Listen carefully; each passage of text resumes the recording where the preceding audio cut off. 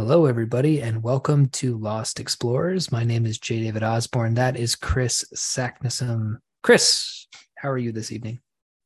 David, it's my birthday. So Happy birthday. thank you. Thank you. And thank you to many, many people via social media who have sent birthday greetings. I really appreciate it. And I especially appreciate it this year. I think people know that my mom is 95, but my dad, he died at 60. So I'm feeling I don't know the poignancy of this birthday, but I'm in such a good vibe mode that I'm just beaming. I'm smiling. I'm feeling good. I did my ritual crossing of swimming across the Colorado River, and people who don't freak that. I don't mean the rapids section of the Grand Canyon. It's a little bit calm, but it's the Colorado River. It's a river. You got to take it seriously. And I completed another piece of extended music with my ensemble, which we've entered into this big competition in Africa for new music, sort of psychedelic Africana world music, avant-garde jazz thing. And I'm really excited about that. So it's been a very, very good day. And also a really huge shout out to Jay Springer, who is one of our devoted listening fans of Lost Explorers. He very graciously had me on his podcast, which was really, really interesting. And I think I'm not sure what his plans are for running that episode, so I'm not sure how much I should say about that now. But I'm going to. It was a busy day, obviously, so I'm going to be in correspondence with Jay about that, and I can get some clues as to what would be appropriate to say on our show. But so it's been a really exciting day. I just feel good. I feel good. How are you? I also feel good. I have had a very normal week. A very normal week. I'm completely within. I'm knocking on the wood. Yeah, knocking. I mean, normal doesn't necessarily mean always great. Normal means the same normal issues, but normal also means, sticking to my plan, waking up at 4. Man, I know I said it last episode, but it just really is a game changer. Everything that happens in your day feels like the correct thing to happen, good or bad, if you start the day off right. And it's really funny because I was reading a book about book marketing, and they were using an example of a book called The Miracle Morning, which I guess is like a self-help series about taking your morning back and making sure that you have Sounds this like space a to bowel yourself. movement, The how to miracle. cleanse your whole, how to empty your whole bowels. Yeah. Have a miracle morning. But I saw that and I thought, I'm not going to read that. It's a 14 book series. I don't know how many books you need to say the same thing, but man, it's just true. I mean, trying to think if there's anything interesting. Oh, here's something really funny. I took Gus to the park today, and I had to take him early because it was going to be 107 out today. But yeah, it never got to it. It got to 102, but the forecast was for 107. So I took him out at 9:30. We spent 2 hours at the park. One of those hours was playing on the swing set, and the other hour was walking a path. And as we were walking, we came upon a passed out junkie. He was laying in the bush with 3 backpacks around him, and he was covering his face like this, and he was in the shade. And Gus and I don't walk with a stroller. I make him walk because part of the idea is that he gets tired from the walk. And so Gus kind of walked up to him, and it's the same approach I have to people who pass with dogs. I let them get close, but I'm watching, you know. Right. And he got close and he looked up at me and he went, night, night. And I said, yeah, he is. He did go night, night. That's right. Wow. That's probably the funniest thing that's happened this week. Otherwise, it's going to Walmart and paying bills and reading books. I've been reading, I finished Altered Carbon. I'm currently reading this really great collection of short stories by Pat Murphy called Points of Departure. Okay. It's good. This was a Philip K. Dick Award winner in 1990. It won the award. I've been picking up books that have won the award and reading them. I've also been reading 1984's Tea with the Black Dragon by R.A. McCafferty, which won the award that year. It was the second winner. The first winner was Rudy Rucker for Software in 1983. And then after that was Tea with the Black Dragon. What else have I been doing? Yeah, just working on my business, I guess. There's not much interesting to say. When listeners see what we've been doing, it'll be very impressive, but most of it is just grunt work, just writing and yeah, well, I think that's that's true of everything. And when you were talking about the miracle, the miracle morning, if we can get past that silly phrasing, that kind of approach, which is disciplined and is maybe too regimental for some people who just can't bring themselves to that. I think if you can give yourself over to it, makes me think of what two writers that I really admire. Gary Snyder, writing about his time in a Japanese monastery, and then Thomas Merton. Do you know Thomas Merton, the poet? love Thomas Merton. I Yeah, love Thomas Merton. yeah. Yeah. I I have I think I have 4 Thomas Merton books on my shelf. Yeah. just a wonderful. I kind of rediscover him from time to time, and for listeners, he was a very burly, gentle, wonderful, strong, masculine man who nevertheless had this very deep spiritual contemplative side and was part of a monastery in Kentucky.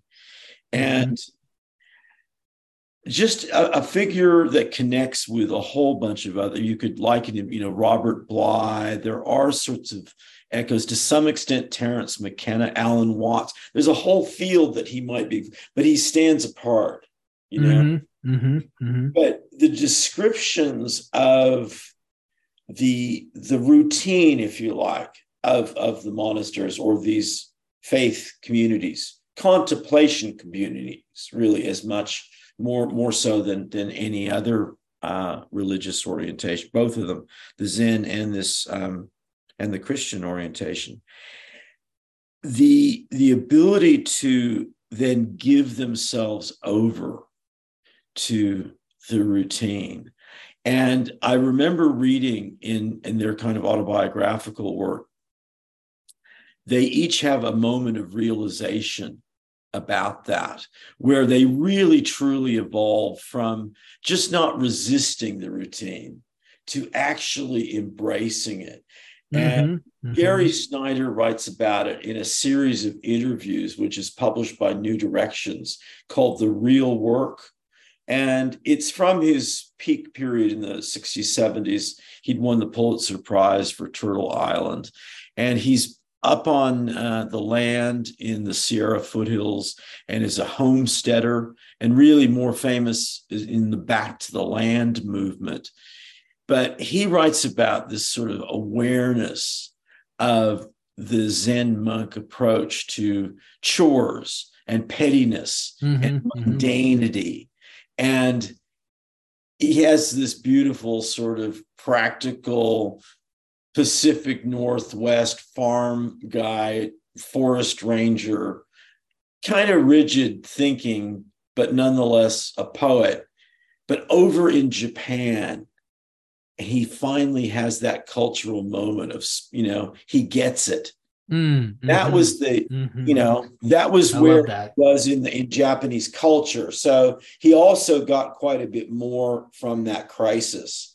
And that, incidentally, is a little bit like what I experienced in Melanesia. And I think it is a kind of crisis. It strikes me as being analogous to malaria for me, a calamity that then one becomes so grateful for. It is essential to self. You just can't even imagine, how what would life be like without that experience? And I think that crisis is something to really, that's what I'm trying to really embrace for this next year on this birthday. I'm really thinking that, crisis rhymes with lysis, which is a word we never, who uses that? I don't know if I've ever heard that, but that well, word, there actually. You go. You see, you learn something new every time we chat, and every day and every moment, if we keep our hats open for the right kind of rain. And if we embrace crisis, we're embracing some cool things, surprise, joy, Yeah, I was looking up Gary Snyder books because I'm not super familiar with him. For anybody who's interested in Thomas Merton, though, he was a Trappist monk. Trappist monk, yes, that's it. And there's a whole thing that goes with that. And of course, Seven Story Mountain is the big one. But I find myself going to his personal journals a lot. Yeah. I have those on my Kindle, and I'll sometimes open those up before bed. The Way of Chuang Tzu is really interesting too. And I see there was a time during the COVID crisis where that was my moment of upheaval and attempting to figure out where exactly I sat. And Thomas Merton, along with Ivan Illich, both Catholic priests, oddly enough, really spoke to me. Also, oh my goodness, I'm forgetting his name. His name is so ordinary that I'll remember it later. But I was really interested in these Catholic thinkers, and Thomas Merton, I think in particular, I was able to initially find a lot of his books for free on Scribd, Scribd, which is a great subscription library service. And his melding of East and West, that's what was very interesting to me. Somebody who could become a Trappist monk but be fascinated with a Chinese philosopher who lived before Christ is very compelling to me. That synthesis in order to create something new. And I think that, obviously you and I talk about things of this nature every episode, but my other podcast, Agitator, I'm fascinated by Japanese culture, Shinto in particular. I'm very interested in Shintoism. I would, in the same way that I haven't adopted a formal meditation practice, but I still wake up at 4 every morning, I don't think I would ever go so far as to convert into Catholicism or Buddhism or Shintoism or Confucianism or whatever the ism. But I love hopping. Hopping. Well, and I think with people like Thomas Merton, you're hopping with, on some pretty interesting freight cars. I love the fact that he was part of the strange Kentucky sort of Renaissance. Ralph Eugene Meatyard as a photographer. There are a couple of great essayists there. And you kind of don't expect, I don't know, that's unfair to Kentucky, isn't it? But what an incredible name. Ralph Eugene. I'm looking him up right now. I've never heard of this person. Photographer, yeah. Oh man, these are creepy. Looking at these pictures, these are very interesting. Might use one as a as a episode picture. Yeah, yeah. These are Lynchian, dude. These are freaking creepy, Yeah, man. he's really out there. He's a really, and so there was some very, very interesting things going on in Kentucky. And I think it's good that you mentioned Scribd, as that's a great service. But as publishers, it occurred to me that New Directions published all three of those writers and had a long time commitment to Snyder and Merton. So shout out to New Directions. They're still going. James Law, wonderful. He's got these pictures of children wearing these huge latex old people masks, elderly people masks. These are, what year was this taken in? I have to 60s, 50, late 50s, 60s. Late 50s. What's the precedent for this? Well, where did this come from? Right out there. I mean, I think that you could, if you were teaching his work, you'd mention Diane Arbus. But there were many people who kind of came after him. And he also, what you're seeing with the mask work, which is, for listeners is not familiar with his work, very staged, posed photographs of children and older people wearing basically Halloween masks. They're not anything sort of, but the psychological effect is quite uncanny, I think. Wow, there's this great picture of a man sitting in a John boat, and he's got makeup on. Two instances of blush right here, and he's kind of holding a kabuki mask in his hand, right? And the John boat's floating into the reeds. This is one of the most compelling pictures I've ever seen. I've never seen this before. This is all brand new to me. Wow. Ralph Eugene Meatyard might be one of my new favorites. This is incredible stuff, man. Yeah, I think he really is quite wonderful. And what you're seeing, that is what makes his most famous work. There are some other angles which are very interesting. He did a lot of narrative, sort of oral folklore through photography, documenting friends and neighbors, and one of his friends had some sort of disease or some sort of health crisis, but it required different kinds of amputation, maybe diabetes. I don't know. Younger person, but Ralph Eugene Meatyard documents his friend as he's being dismantled. It's insane. It's just so wonderful. I have to see this. And another thing that he did, which is completely out of character with these other aspects, which I think is really an interesting compliment, is some very Zen-like, out of focus abstracts of bare twig, branches.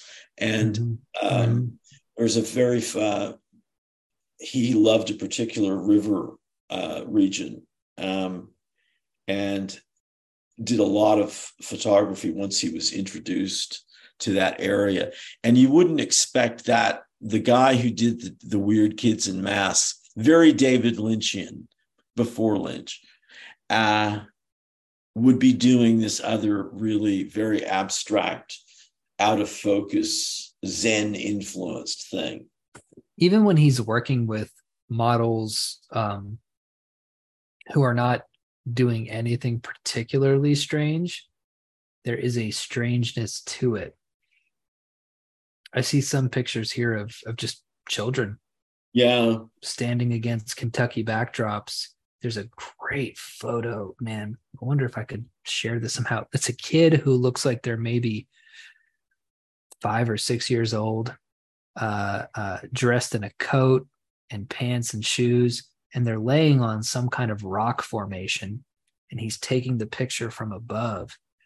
And it's such that's a real, there's no mask, there's no overt symbolism because some of his pictures have American flags and things like that. But wow. Oh, and now going down that rabbit hole, I've gotten to some of his geological photography of just the landscapes.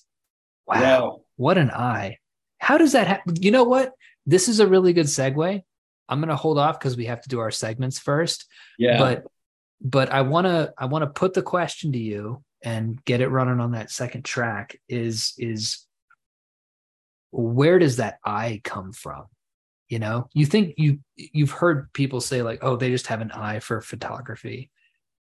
Where does it come? How do these, he's taking pictures of rocks, but if I go and take a picture of a rock with my iPhone, it's not going to be the same thing. It could even be the exact same thing. You know what I mean? It could be the exact, I could find the spot he was in and take a picture of it. It's not going to be the same thing. But what you're talking about is absolutely, I have no doubt about that phenomenon at all. I think it's just fundamental. It may be mysterious, but it's also incredibly obvious, if anything can be said to be obvious. Cool. Somehow people, I think we're using the eye as metaphor. This is something that Jay and I were talking a lot about, as you can imagine, given the nature of the show. That's all I'll say on that. But the eye for something, we also mean that, you know, in terms of metonymy or synecdoche or both, with all of the senses, because you could like say perception. It's kind of, there is one perception, really. We know that's the original animal consciousness. It's sense around, it's the whole synesthesia, it's everything joined. So if we say there's that one, I think it's clear that certain people have that sense that's inside them, and then it projects out and it finds form, you know. Ooh, it's the photographer in the photo. It's not the photo itself. You're seeing a self-portrait every time you see these pictures. Yeah. And I think so often these people of exceptional giftedness, if we want to call it that, they really do a range of things, you know. Mm-hmm. I don't know if you've ever seen any of D.H. Lawrence's paintings, but he was actually really a pretty good painter, you know, and maybe that's not surprising. You know, I think that it's a kind of a multimedia art expression that comes somehow from within. And I think that it is more a synesthetic, really high density sense of connection, of perceptual possibilities, rather than taste, which was a very big word in the 19th century. And that was where a lot of the really, what would become the hip, cool artists of the 20th century, that was really their rejection, that the notion of taste. It sounded so effete, you know, and so a little bit too Oscar Wilde not being ironic, you know, that's not a good look. It was beginning really decadent and kind of perfumey. And these photos are really, or not photos, but the pictures, the paintings of D.H. Lawrence are interesting because he has a clear focus on what he's interested in. Yes. So I'm looking at one that has a kind of a seaside cliff, but there are two people standing in the frame, and it's almost like the fisheye lens from punk 90s album covers where the heads are very prominent, and then there's a huge kangaroo in the photo as well. So he's assembling what's interesting to him about the landscape, and interestingly enough, not depicting those in meticulous detail. They're still cartoonish, but it's their prominence within the frame that's indicating what's important. So there's them, and then there's a house, a kind of split level house behind them, and then the landscape is like an afterthought. That's very interesting to me. Well, that was a very good gloss, I think, on his whole body of writing in many ways, but certainly a couple of prominent novels. Certainly the novel Kangaroo, which he wrote while they were in Australia, and has the benefit of his tremendous alertness to situations, but also the tourist, the visitor trying to claim a little bit too much knowledge too quickly. But what a curious, writer, really. I mean, so out of fashion today, and yet, and yet, I'd like to start painting. I should start painting, just to have a different medium to work in. I have no idea what I'm doing, but why not?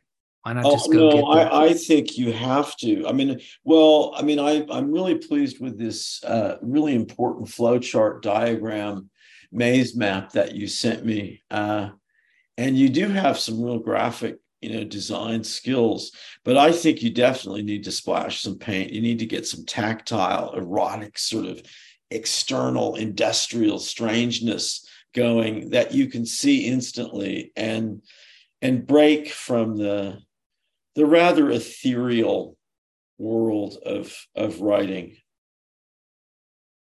And are you ready for my... I'm ready. I'm ready. What's your band for today?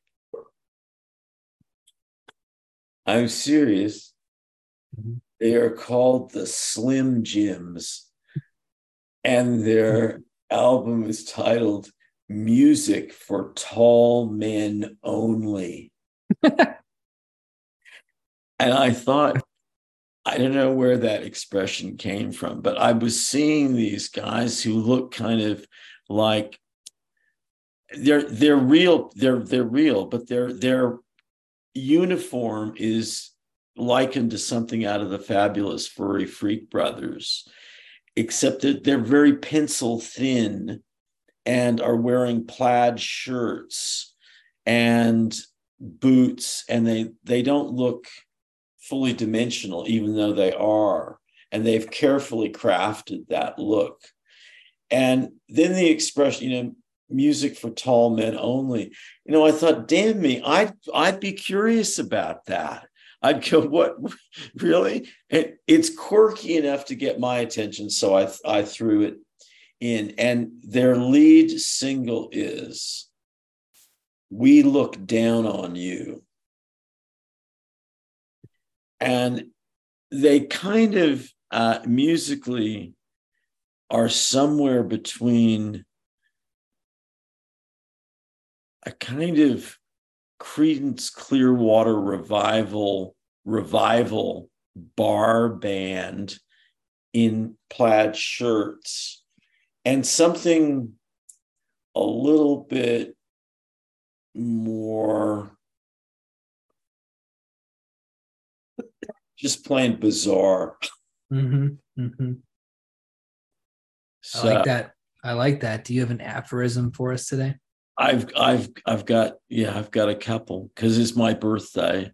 But the first one is, I think, just a good slogan. I think there is a difference between a slogan and an aphorism. I don't want to be inclusive. I want to be inviting. And I really feel that way. I think I think inclusive is a very, very strange and kind of flabby and vacuous, gaseous sort of word, I think. Inviting sounds, I like that. Second one, if so many seemingly vital things are invisible, blindness needs to be reconsidered. And that, I think, really addresses this unified sense, the one sense that we were just talking about. I think that is really the way forward in cultivating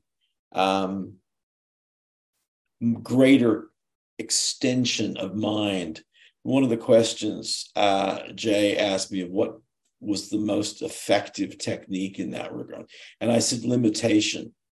I think enforced limitation, that Zen sense that connects kind of with the monks, Snyder and I think that is just the way forward. And I've been doing more and more blindfolded work. And I really think it's so simple, but it is so deeply effective and in ways that I don't even want to try to articulate. It's kind of like what you're saying, collective synthetic benefits of your morning routine. You can't break it down and there's no point, Nope. So that's kind of where that. And I have a very special imaginative challenge. So we need to get into this because this is no fooling around. Not that we ever do. Okay. But listen carefully. Subjected to radical psychological torture, a highly trained special intelligence op asset of premium caliber and capability makes a singularly shrewd strategic decision. You are that operative. What is your strategic decision under intense, weird pressure? Does it work? I thought we needed a little bit of MK Ultra jazz into the mix. Wow. Okay. That's and it's very also, cool. I mean, it is, I mean, you of course have all of your options open about a response to this, but I do think that I might have zeroed the blowgun dart in on the real crisis we find ourselves in. Wow. Okay. I will think about that as we continue our discussion. That's a good one. I like it when they're challenging. Last time was so successful with the Osborne effect. I've already been talking about that, and for listeners who missed this, you need to really, with the episode's just out, you need to check it out because David I threw him a curly one. I did. And I threw him a two-choice thing. So he took the harder choice, the steeper path in the crossroads. But his response was the Osborne effect. And we're going to continue to explore it. But I think it was a really great response. So that's why you get an even more challenging one this time. Cool. No, I'm into it. All right. For the main episode, you sent me a very cool text, but we are continuing on from where we left off. Okay. Good. Yeah. Good. So it's cool stuff, and I really want to get to it, but I want to be methodical about this. So we're going to pick up on the paragraph from the text Chris sent me last week that we did not get to in last week's episode. Good. I'm glad you're being a good sheepdog here, keeping us on point. One step at a time. There's a lot of fireflies out there right now. Yeah. We gotta stay focused. Okay. The effect of photography was so powerful, painting had to abandon subjects, and so created a new notion of subject. Speculation. The American road trip landscape lags behind the levels of psychosocial technological evolution at the same strange rate as the general populace struggles to deal with abstraction. We yearn for the subject, not realizing that photography, film, and video have distanced us from subject by an algebraic curtain of invisible coding. We seek ever more explicit and overt subjects, for example, the porn aesthetic, via the very means that veils. Okay. So what I'm going to do is I'm going to stop right there. Actually, no, one more thing. Deny the veil, enjoy the view. I like that. That is that's very interesting to me. The idea that we seek ever more explicit and overt subjects via the very means that veils it. It seems like it's caught in a kind of endless loop. And I was interested to hear you riff on that particular section of it. Well, have you ever seen the Devouring Television? Yes. It's kind of it's that sort of principle. And I think I've mentioned on the show that I've got a lot of videotape of motel and hotel hallways that have that, extension, and you can do lots of woo, woo, woo, woo, and create, these endless Kafka dream hallways or bring things forward. And I think that kind of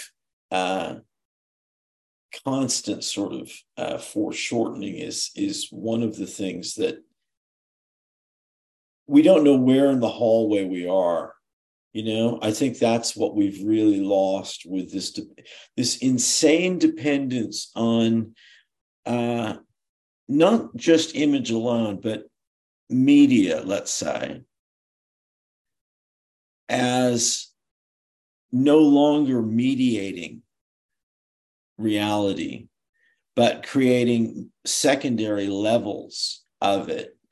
And it really does become sort of an infinite regress or infinite treadmill. And it just seems like such a ludicrous paradigm position to be in that you think, wait a minute, we've just got to be able to break out of that.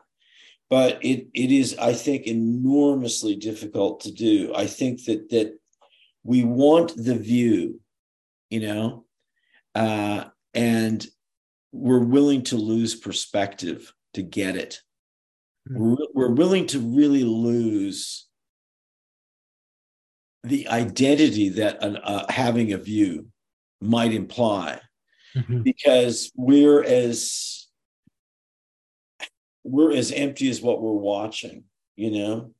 That's the illusion that somehow if you watch something, and I've talked about in my book, Eat Jellied Eels and Think Distant Thoughts, going back to the history of television, when a Felix the Cat doll, about, 2 feet high, was statically shown on televisions, experimental, sets in people's houses in New York. And families would start just watching, worshiping this Felix the Cat image, because it was the wonder of technology. This image was being projected out. So really early, the beginnings of television. And you think, wow, that kind of image power. And we are so now removed from it.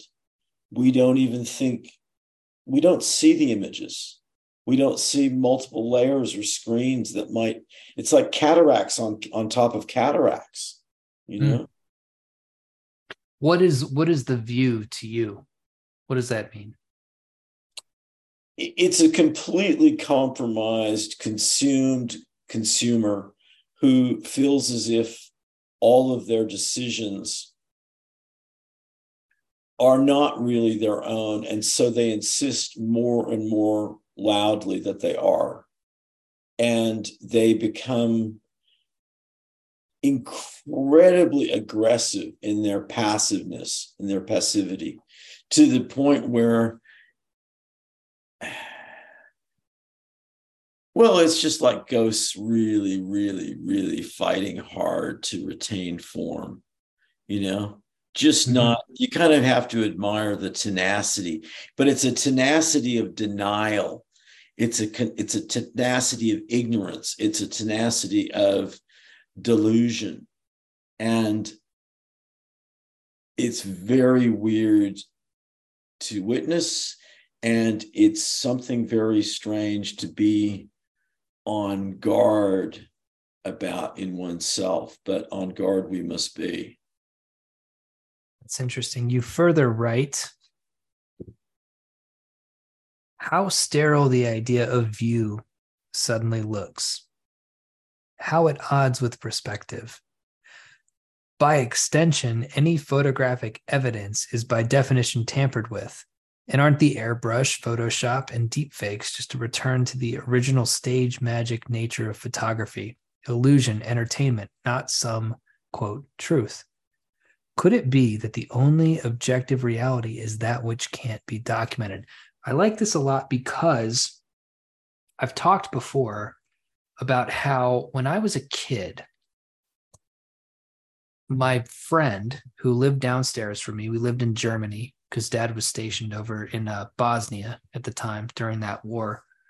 And so we lived in a base in Bosnia. And the kid who lived down below me, his parents would video record early piracy style every movie that they would rent on the VHS. So every movie that I saw down at his house was a VHS copy of a VHS tape, which is not great quality to begin with, right? No. It was primed for that aspect ratio of TVs at the time. Widescreen I remember the first time I saw a DVD of something in widescreen, it was James Cameron's The Abyss. And I thought something was wrong with the movie because there were these two black bars there that were there to represent the actual widescreen aspect ratio. But I remember watching those movies. We watched a lot of James Bond. We watched RoboCop. And we also watched Basic Instinct. That was another one of those movies that we saw back then. And that aesthetic of VHS recording on a recording, that level of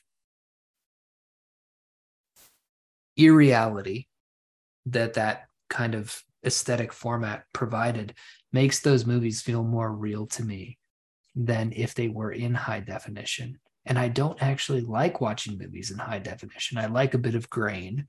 I like that bit of separation. I like for a film to be a film. And so what's interesting to me about that particular element of your note is the concept that's hard for me to fully accept and wrap my head around, is that a return to something like Facetune and Photoshop and these kind of things, that sort of return to artifice might be a balancing out of this, as though, digital photography has gotten too real, and that this new element of editing software is in fact making things faker than they used to be. Although the point that I have difficulty reconciling is that it doesn't feel the same as those VHS tapes.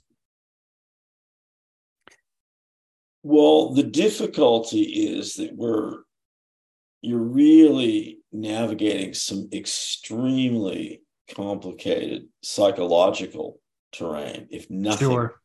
Yeah. And you're doing it very well with the very blunt tools of language. Because I think this is where there are several key areas, I think, where language as a strategy just simply isn't quite up to the challenge. Many people would say just across the board. Yeah, I'm much more optimistic about language. I think you are too as a writer. But there are some moments where it really fails. And I think what you've just outlined in terms of not just aesthetics and not just perception, as in just, but a holistic response that makes me think of Wilhelm Reich. It makes me think of that that flexible osmotic sense of the spirit, imagination, the being at its best that is possible.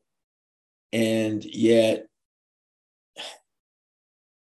there are so many restrictions against it now, more than I think, even more than when Reich was writing. But anyway, that was a really interesting point that you made, I think. That Cool. On to the next part. We've put forward the idea that modernity begins with photography and by extension, sound recording. Not with the steam engine, centralized utilities, electricity, the internal combustion engine, the telephone, car, rockets, anesthesia, and antibiotics, etc., however significant these are. Prosecuting this idea, irony, mental illness, alienation, increased prepositional distance, fundamental rewrites of basic tenets of science. I would also point to the developments in medical imaging as the crucial gains in med science. I like that a lot because nothing else med science is doing is really worth much.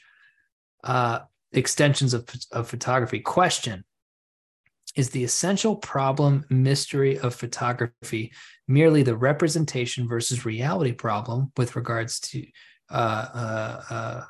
we regard to constantly, or is there something more?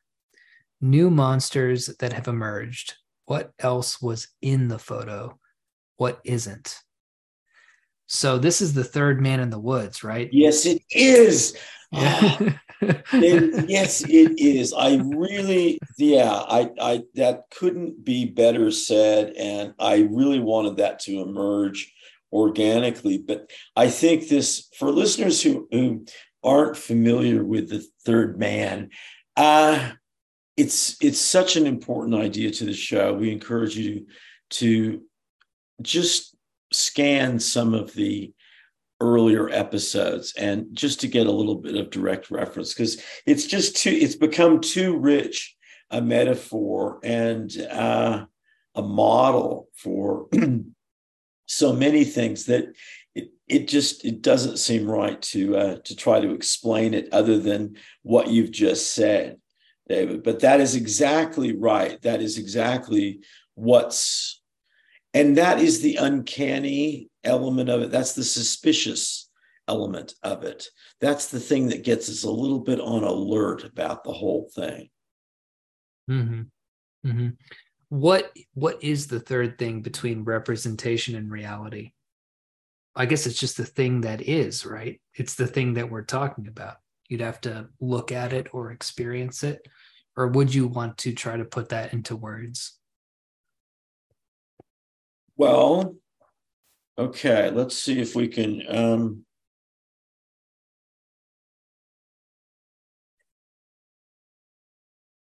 let's say what's in the photograph. Mm-hmm. Let's look at that side of the equation first, if it is an equation that we're working with.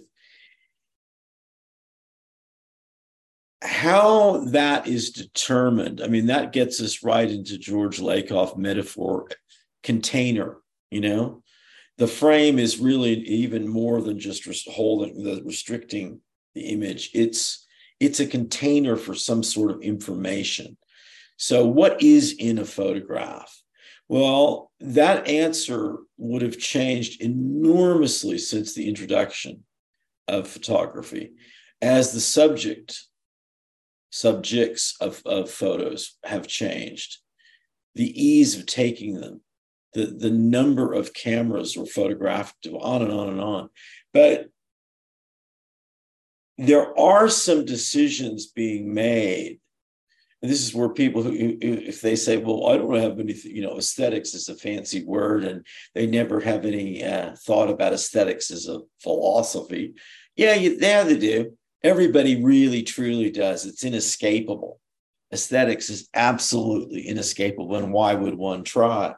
But what's in a photograph is a very, very peculiar formation of idea. And I think there are some patterns, some deep cultural patterns about how we define that. And some of them are purely matters of symmetry in a fairly mechanical sense, and relate to vision on a very almost machine vision sort of level. So they're pre-aesthetic, perhaps, or pre-psychological. but not really. I mean, I think there's something deeper that formulates the notion of what a photograph is. And that's weird because really a photograph in one sense should be about as open-ended a thing as possible, right? It's not. That's so true. And you know, it isn't just true for the kind of artistic photography that we saw with Mr. Meatyard. It's in selfies and Instagram pictures as well. I can't help but feel when I scroll social media and I see pictures, it's more and more occulted the more pictures I look at. It's the opposite. It doesn't bring more clarity to the situation. It brings more and more layers of obfuscation as you go on. It's cataracts on cataracts. Right. Yeah. Cataracts on cataracts. And it's not necessarily the photo taker's objective to do so, because I would argue the photo taker's objective in these instances would be to provide a kind of clarity, not truth, but clarity about a narrative. But to me, whenever I see it could be something as simple as a mid-range shot of a woman who's selling smoothies, and I immediately have questions. I have a lot of questions about what's going on. I want to leave that there. We're getting very close here, and this has been good. We've put forward the idea that modernity begins with photography. Nope. We did that. Here we go. Case in point, the most famous photo of all, and what is often considered the most important photo ever taken, not by a human mind, but by a machine system, the first picture of planet Earth from space. Lonely, whole, mosaic blue. What's wrong with this picture? What's happening when we somehow make determinations about how right a picture is? Is this perhaps what's happening at microsecond speed all the time within our perceptions? Is this what perception in fact is? That's what you were talking about last episode. The most important photo ever taken. And I just want to throw this in here. This is the difficulty of reading text messages on the air. 2 fragments from old notes. Number 1, Solomon Islands saying, if you can see out of the back of your head, you can always walk straight. And beware the boneless fishes of unexamined expectations. I thought you'd like that. I like that one. I like the Solomon Island one too. If you can see out of the back of your head, you can always walk straight. That makes sense to me. I don't know how else to put that. If somebody asked me to explain that, I would say, read it again. Yeah, that's the beauty of them. That statement is a wonderful kind of microcosm jewel of their larger cultural perspective and the explanation is there. If you try to get into it, you've kind of fallen into one of their snares, because they have a cunning that they enjoy. They celebrate that. It's, like, and I mentioned this in my textbook. There's a thing where they say, if one of them says to you, do you see that bird in the tree 4 kilometers away? It took me a while to realize that the correct answer is, do you mean the green one? And there, you just can't explain, that's, that's what, my saying is, being able to understand a code isn't being able just to decode a message. It's being able to send a message back in the code, And it took me a while to get onto that. But when I did, I understood and I felt, to use a great word, cagey. That was, we were talking about cagey last time, I think. Was it last time or the time before? No, it Anyway, was last time. Yeah. yeah. Well, that the celebration of caginess is something that we should also feel really good about doing, because it's a great skill. It's a great survival art, and it's fun. What's wrong with the photo of the Earth? That's okay. I've been thinking a lot about that, because I honestly kind of got there from the logic flow of my argument, rather than really having reversed that and started. Well, I think, first of all, there is the question of who took the photograph. How did that happen?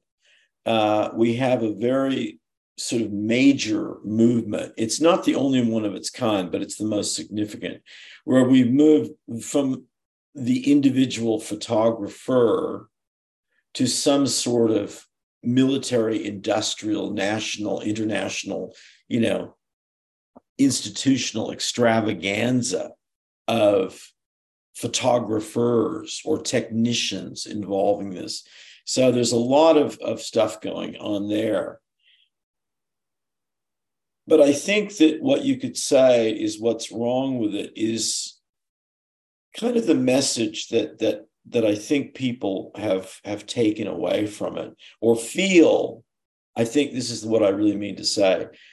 Feel they should feel when they see that photo. I think the cultural mythos has grown up around the idea of this precious, lonely planet, but it's one planet. We're all united. And we begin to get this vision of what we need to be in order to survive as a species, which is united, which releases from national boundaries and economic disputes and wars and the possibility of nuclear holocaust, and on and on and on and on. And when you start to think about it that way, it's like what we were talking about with the argument of structure in architecture. You start to remove or abstract the structure of a building. And I suggest you don't have anything. You certainly don't have a building. Structure and the building are so linked, they can't really be divided. And I think that's what's happening in the other situation, that we've got this vision of the earth as one and what we need, how we need to change in order to survive. And I don't think that's the story at all. I mean, I think for starters, we're completely overlooking the nature of the continents. There's lots of different ways to interpret the globe as a globe, as that's an interpretation. That's a model. That's the map version. So that's already a representation. So I think that the photograph of the earth and the way I've heard it be interpreted most of the time is so rhetorically slanted that we don't in fact see the earth at all. I think we've lost the wonder of it, and not just because that image has been repeated so often. The repetition of imagery, no question, has potentially enormous psychological impact on the impact of the represented object. But so I think what started off, and I think could almost automatically, for the unexamined thinking person, be just a beautiful but kind of poignant, sad, scary image of one planet, has an enormous amount of rhetorical contortions, disfigurations, freight, whatever, however we want to sort of put it. I don't think it's at all a clear image. And I contrast it to the images at a much, much lower altitude that I've taken skydiving, which I think has a lot more, which where you get the sense of the curvature of the earth and the disorientation of free fall. To me, those are much more beautiful and meaningful.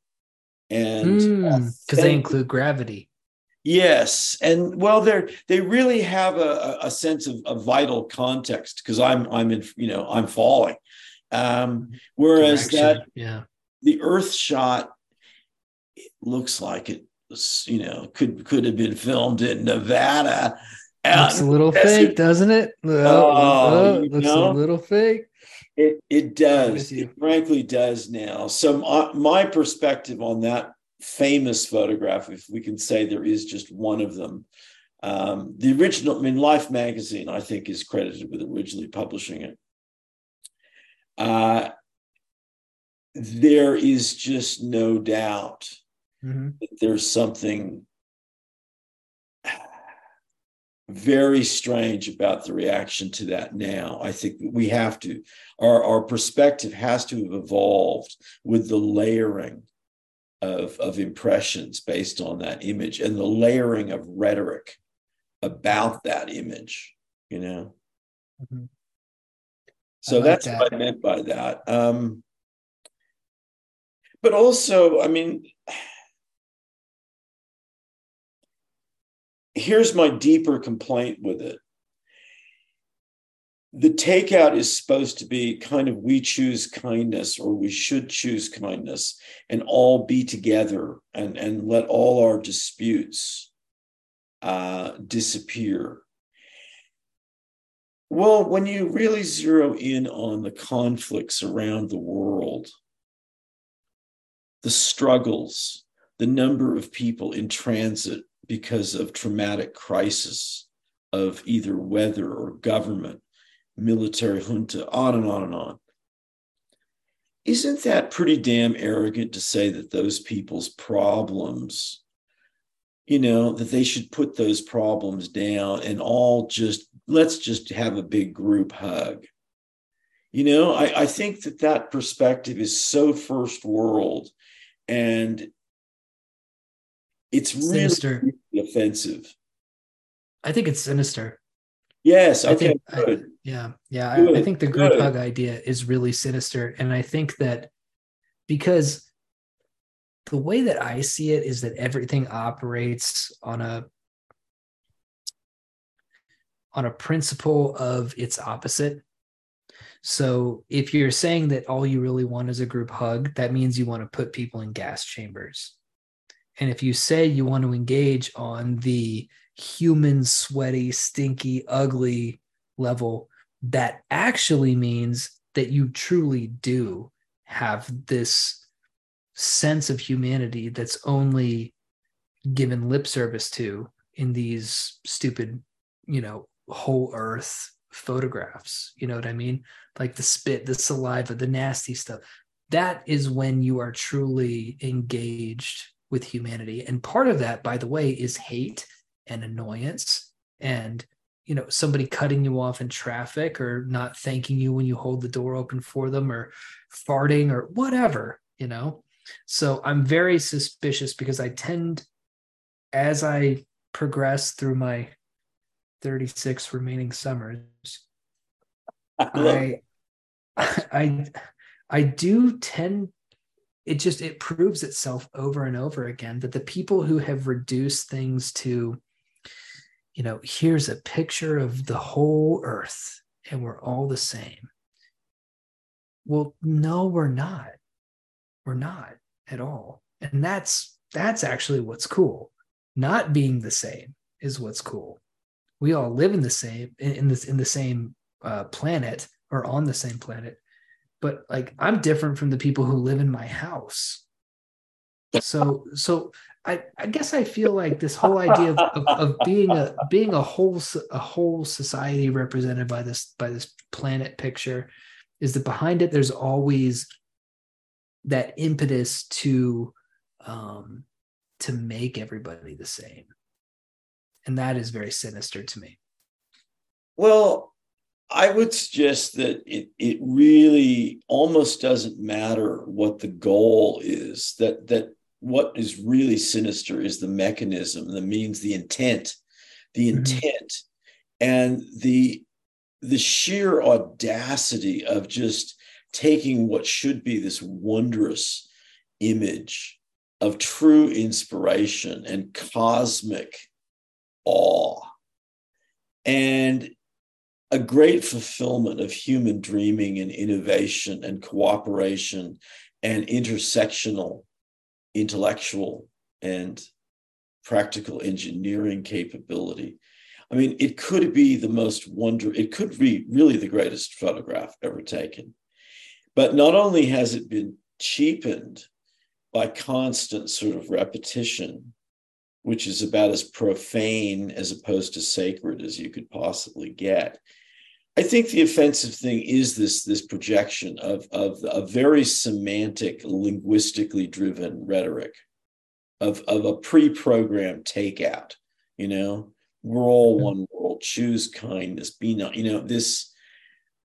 I mean, it's you can see the global charity. You know, what is it for? Is it about? Oh, maybe it's about global warming. And I'm not saying anything about global warming here, but I'm just saying that the the message has overwhelmed the image, and we no longer see the image, and we know it no longer works effectively as a message because that channel has broken down.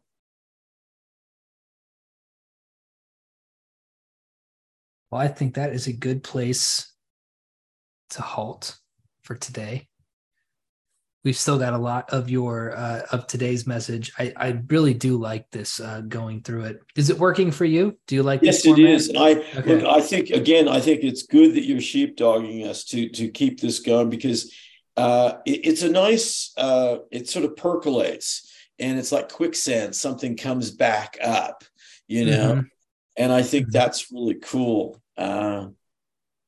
There was just a brief I've written it's in my the big novel, but this is really true that behind the sort of bush pub that my friend Bob and I would frequent, and I worked there at one point, there was a stretch of quicksand, and at one point there had been a shooting of the pub's jukebox, and there was a huge. I wasn't working. I wasn't there when that happened, but the jukebox got thrown into the quicksand and it disappeared.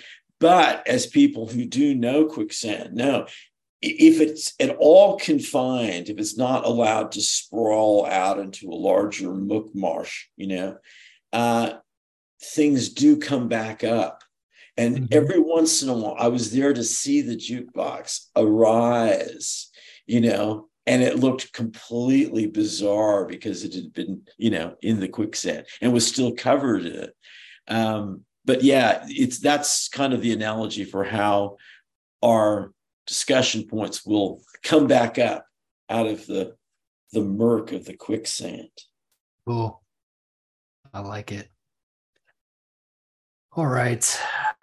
Well, for the Tell me imaginative the great challenge. strategic move.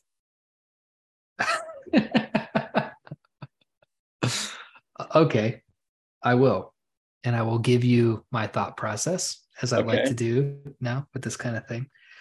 Um, so I'm a person who's been involved in the MK Ultra program. I have been subjected to tests, torture, and I have emerged from it with a certain set of skills. Very good. What do I do? All right. Well, we have examples from history as to what people have done after being released from those programs. Most notably, Ted Kaczynski, recently deceased, Charles Manson, Timothy McVeigh. These are people who have been subjected to these programs and then have gone on to, commit atrocities. So what do you do? Do you start killing people? Do you become an assassin? Do you take revenge against that? Or do you go the completely opposite direction? Do you attempt to live the most normal life you possibly can because you've reached these pinnacles uh, of lasered in, regimented human construction as far as the mind goes, where you can look at a person and tell everything about them in a way that would put most cold readers to shame. You could maybe even read their minds if you wanted to, because you've been developing those psychic points. So do you just become a normal person? This is what I was going with for the majority of our conversation. And this last bit hit me at the very end as we were talking. What I think I would do with people like McVeigh and Manson and Kaczynski in mind, and the knowledge that I could do anything that I really wanted to in terms of sociopathically manipulating people or taking down the people who, enslaved me. What I would do is I would get a coin, a quarter, maybe a $50, I don't know. And I would flip it.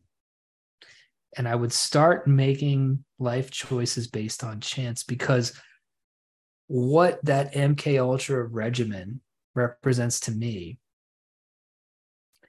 is the absolute realization of a program on a person.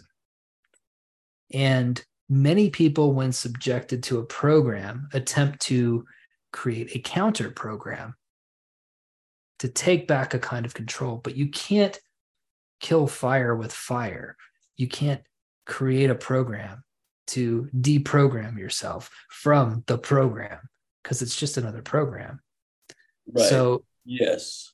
So at the very last minute, what I settled on was that I would start to make decisions about where I was going to go based on chance, because at least chance doesn't have a motive, right? And then I would see where it would go from there. So a coin flip. Well, I think that is a very, very shrewd strategic decision, and I think it finds many interesting echoes and resonances in history, certainly in literary and philosophical thinking, because, well, I mean, just some of the most interesting people. I mean, think of the musicians who've been involved in it. Mozart was heavily involved in it. Well, long before John Cage, Mozart, for God's sakes. So the notion of what chance even is so powerful. It's one of the words I'm thinking about in one of the books in progress. It's such a powerful, mysterious, strange word.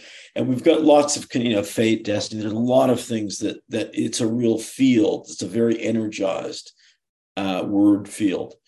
But I think that's a really great response, and you are kind of accessing the third man in the woods. I mean, it ties in with the William Burroughs, Brian Gysin idea of the third mind.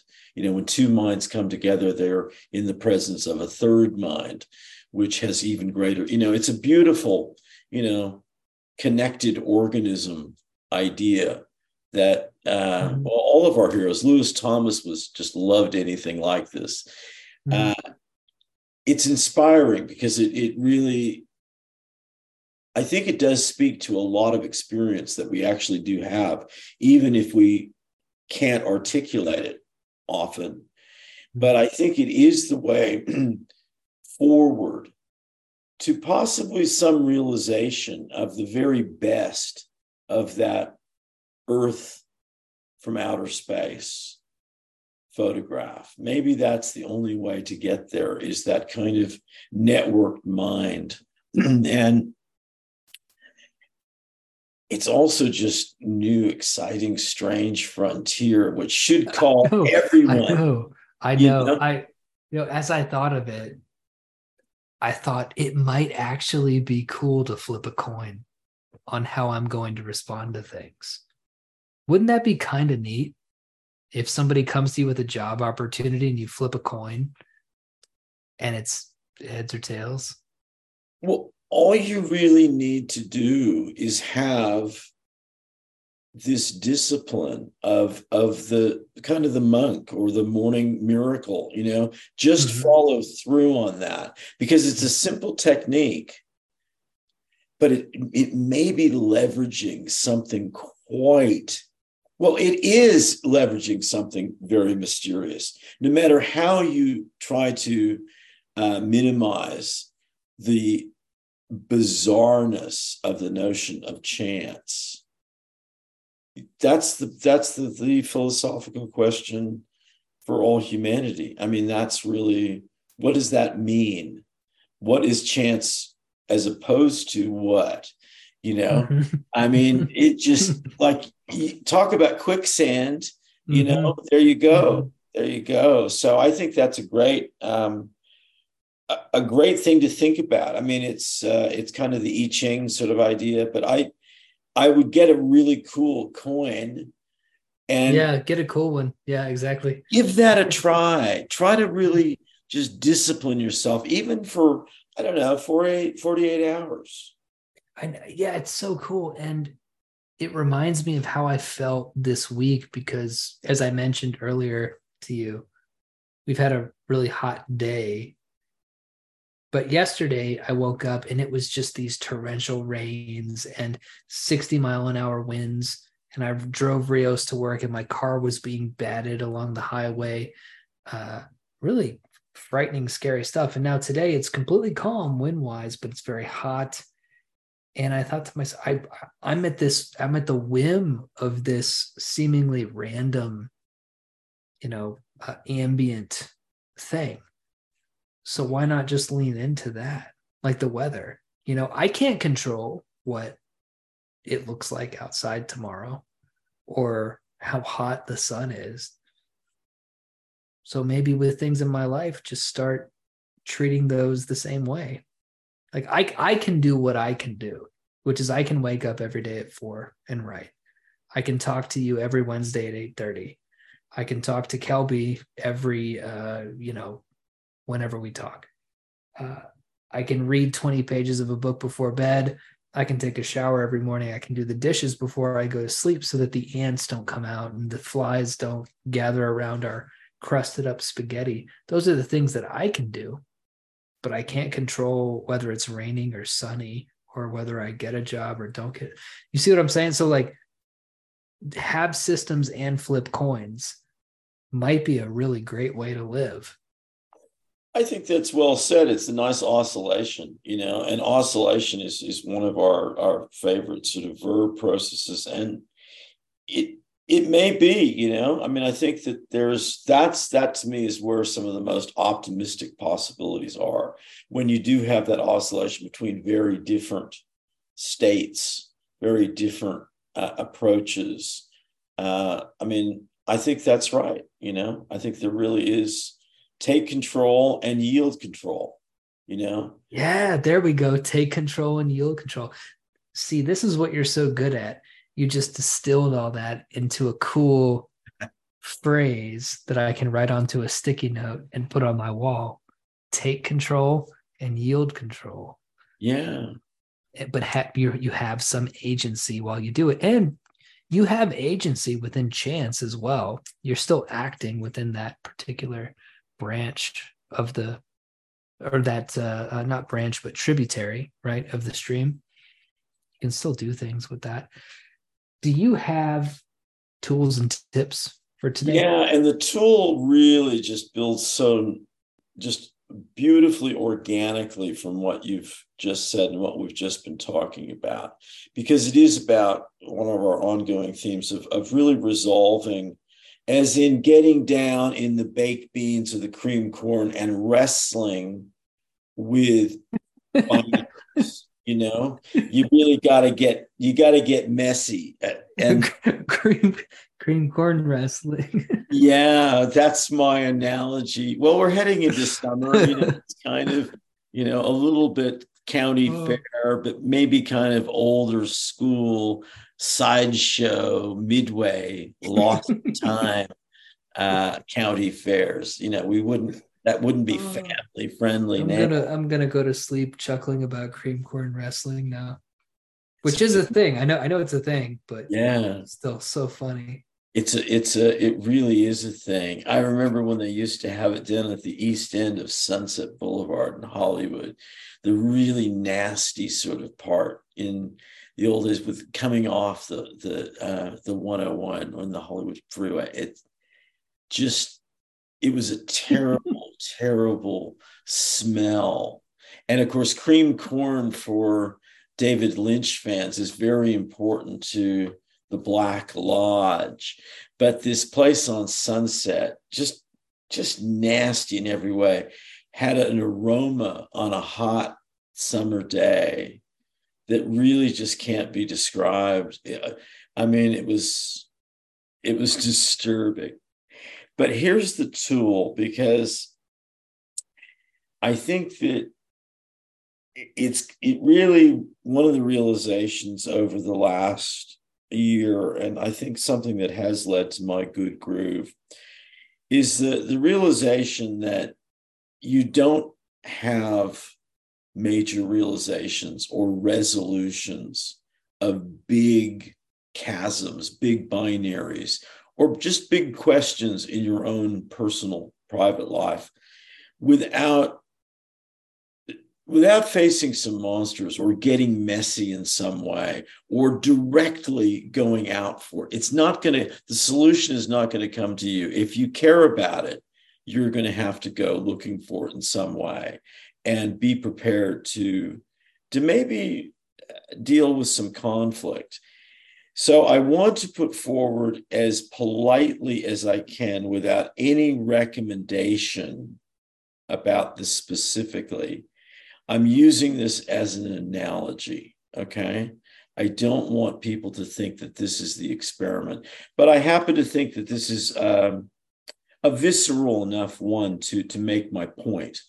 So I want to take full accountability for that.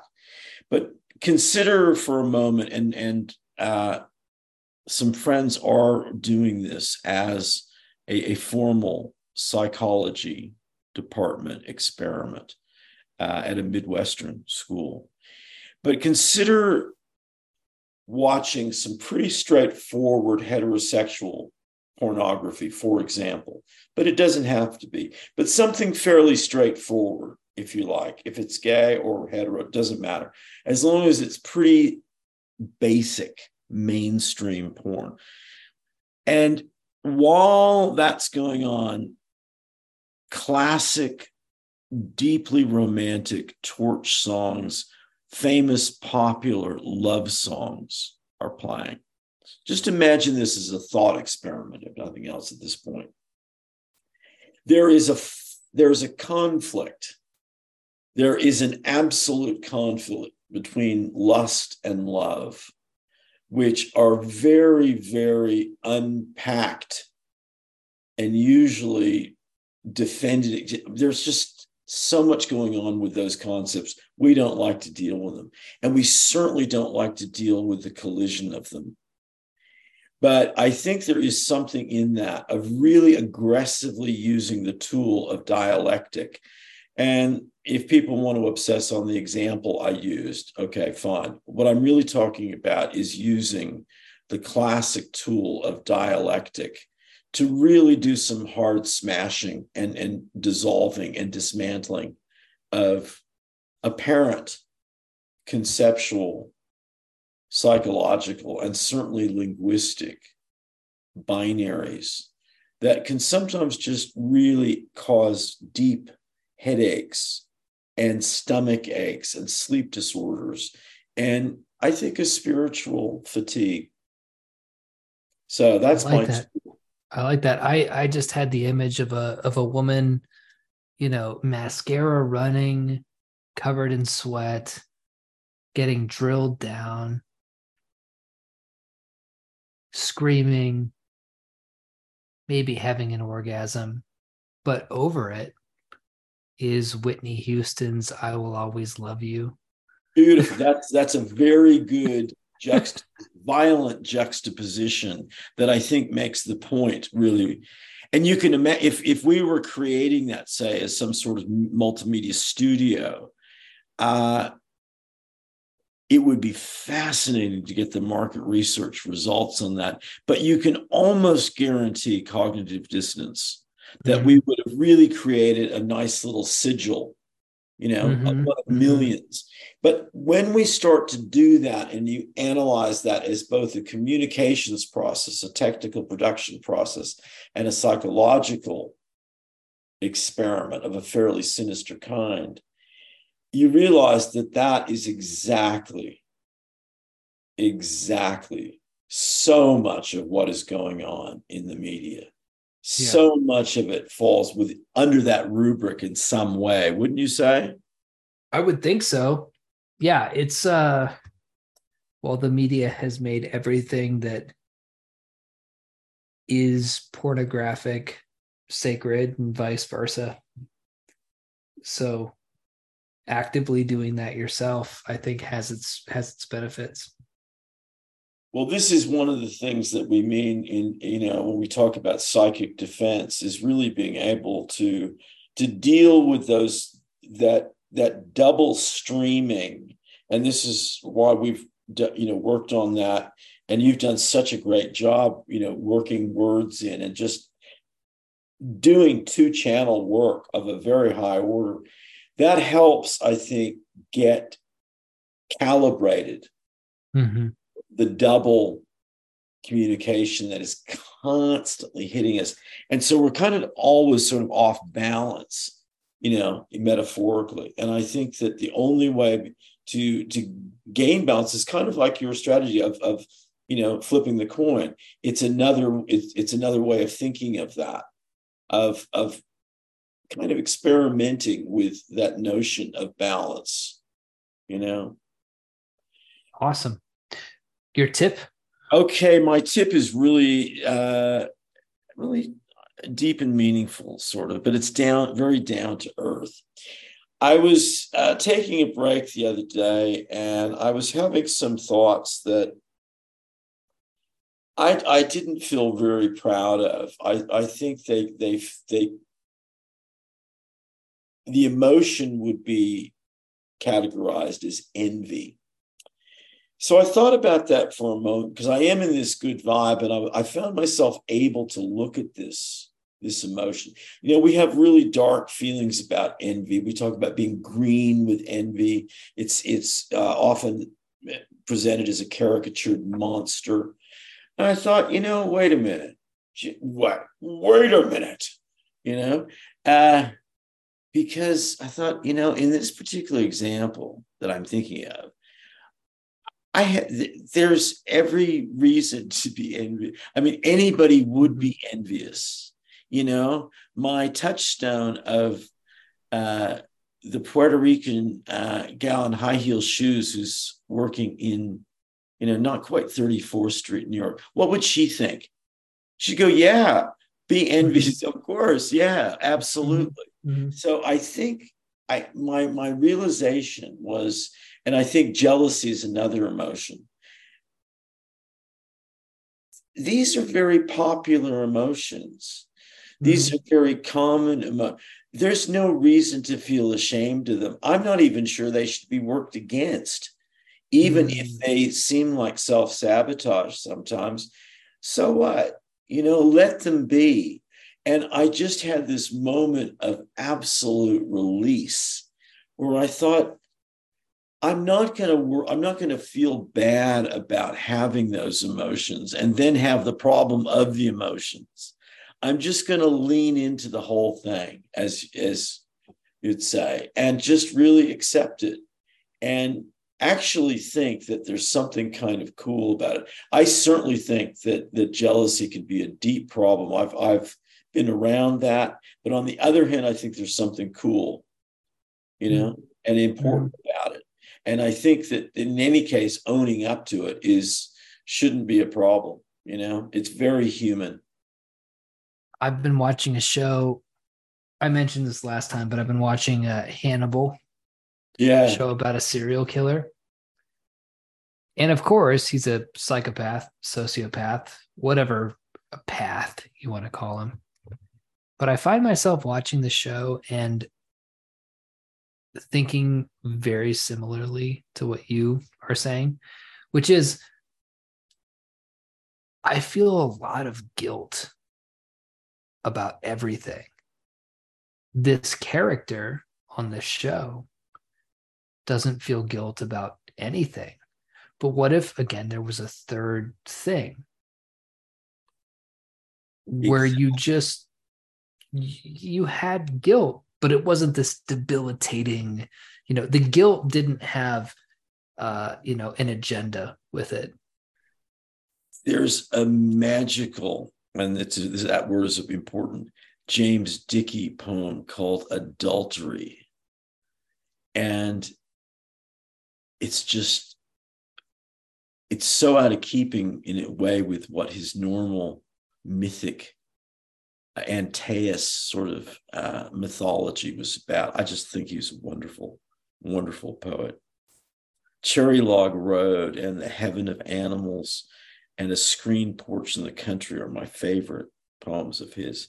But the ending of Adultery is just the line, guilt is magical. And he really just gets to all of the horniness of an affair, all of the fascinating magnetism of it is all based on guilt, and any good Catholic, would be right on board with all of that, So guilt is magical, and I think we just need to groove with it and maybe accept that sometimes it's completely legitimate. And jealousy and envy. Yeah. And it's like, no, that's the way that I feel. Yeah. I'm not going to try to tell myself not to feel that way because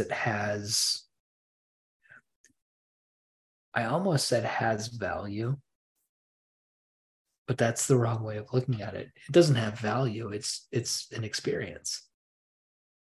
And I think that, another poet that I really have been thinking about lately is James Wright, with that beautiful line, "The branch will not break," title poem of one of his best books. I think we need to have a little bit more faith in ourselves, that we do have some perspective and some awareness. Obviously some people do not. And they give us, and it is a question of, well, who's really sane here, or who's, it's all a spectrum, and on and on and on. And we know that. But I think when push comes to shove, and it always does, we need to be more accepting of ourselves, generally speaking, I think, and to have more faith.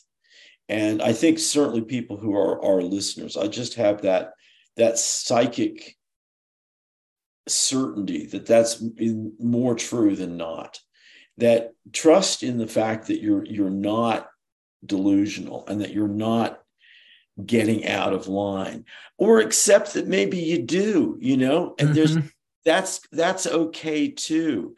I mean, there was a period of time when I first ever had any contact with you, and it was kind of funny because there were moments where you knew you got out of line in very physical terms, and there were fights, and you accepted that was part of the whole deal. And I think that's now been sanitized out of existence for a lot of people, particularly young men, or they go overboard, and finding the balance is really difficult. But I think that if we can start with accepting some of these really basic, powerful, emotional,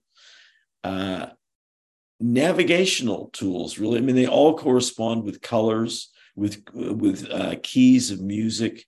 They have great psychological currency, and we just got to accept them.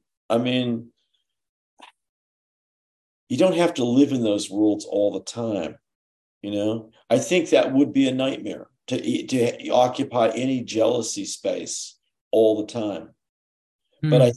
think to be in that, to be capable of that location and that tonal response, I think that's a good thing.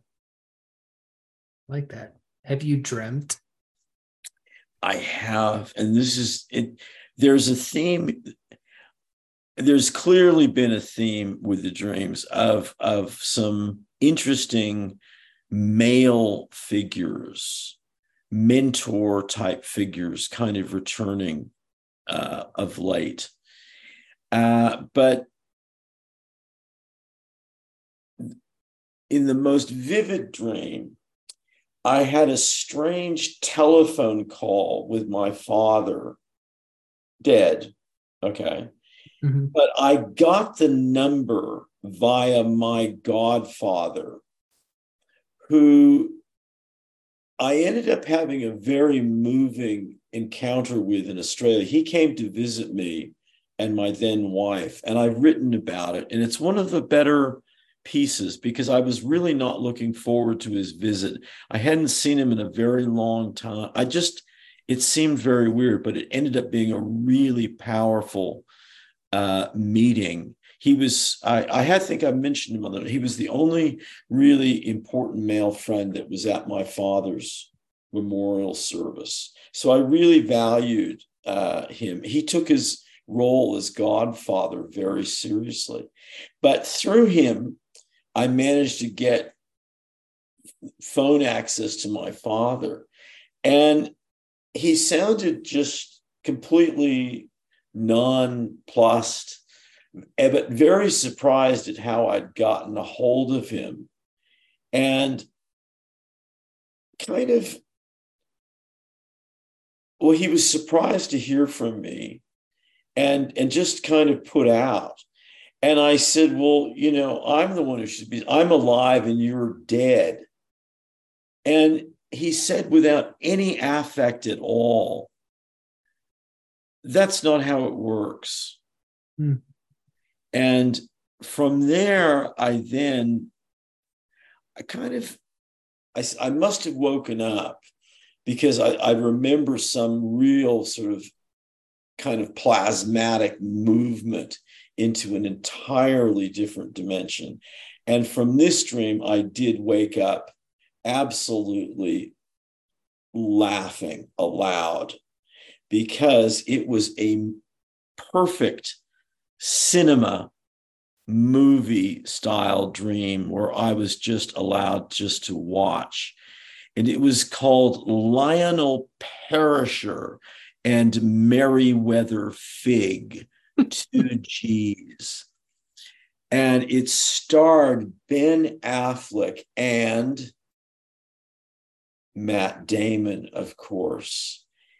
They were 19th century British explorers in Africa in kind of legendary sort of terms. But the kicker is that they're completely incompetent. They are hopeless at every single aspect.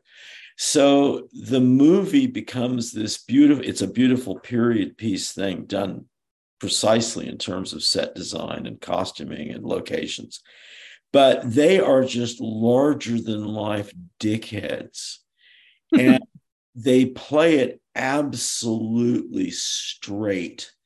And it becomes a mirror for, at least, I don't know, I'm sure I'm not alone. I don't know what it is I don't like about them because I've seen their movies and sometimes I really do like them. But something just kind of just turns my stomach or just upsets me. Maybe it's envy, you know?